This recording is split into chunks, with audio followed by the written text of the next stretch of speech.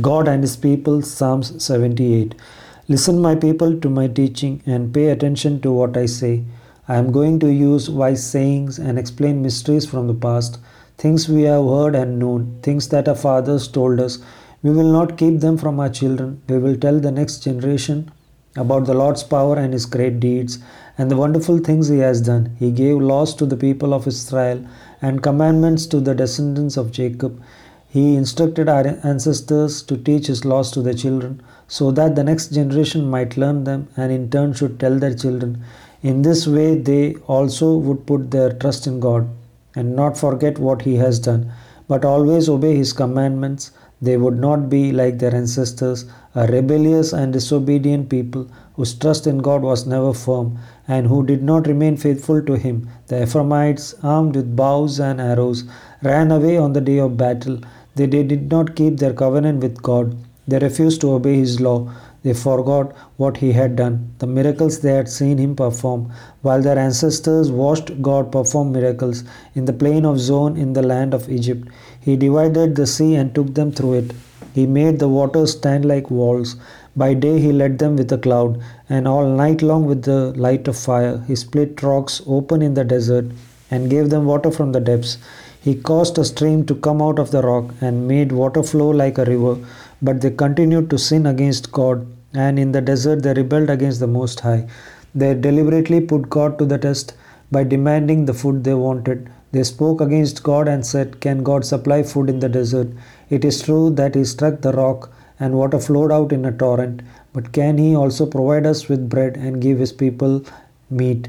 And so the Lord was angry when He heard them. He attacked His people with fire, and His anger against them grew, because they had no faith in Him and did not believe that He would save them.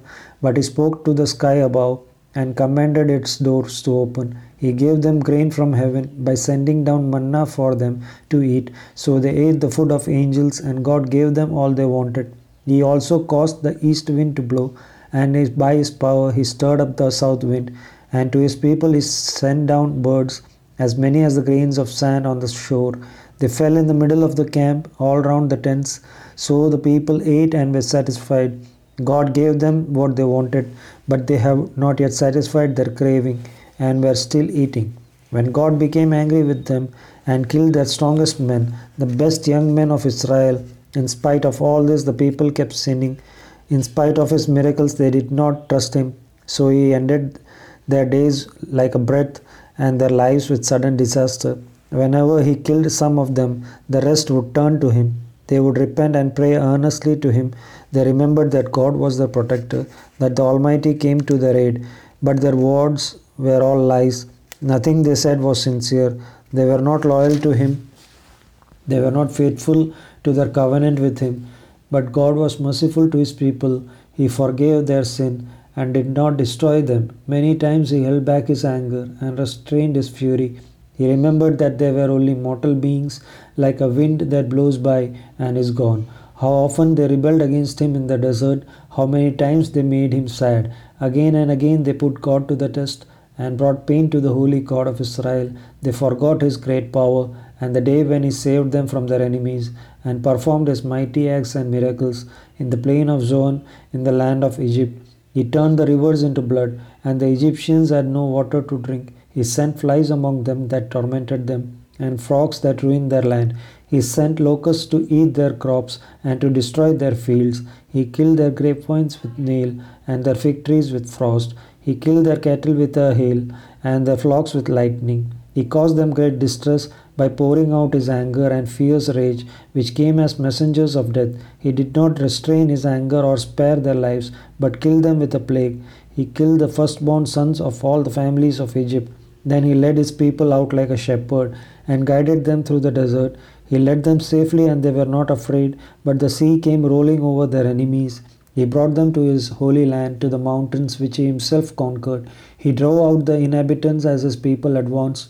He divided their land among the tribes of Israel and gave their homes to His people. But they rebelled against Almighty God and put Him to the test. They did not obey His commandments, but were rebellious and disloyal like their fathers, unreliable as a crooked arrow. They angered Him with their heathen places of worship, and with their idols they made Him furious. God was angry when he saw it, so he rejected his people completely. He abandoned his tent in Shiloh, the home where he had lived among us. He allowed our enemies to capture the covenant box, the symbol of his power and glory. He was angry with his own people and let them be killed by their enemies. Young men were killed in war, and young men had no one to marry. Priests died by violence, and their widows were not allowed to mourn. At last the Lord woke up as though from sleep. He was like a strong man excited by wine. He drove his enemies back in lasting and shameful defeat. But he rejected the descendants of Joseph. He did not select the tribe of Ephraim. Instead, he chose the tribe of Judah and Mount Zion, which he dearly loves. There he built his temple like his home in heaven. He made it firm like the earth itself, secure for all time. He chose his servant David. He took him from the pastures where he looked after his flocks, and he made him king of Israel, the shepherd of the people of God. David took care of them with unselfish devotion and led them with skill.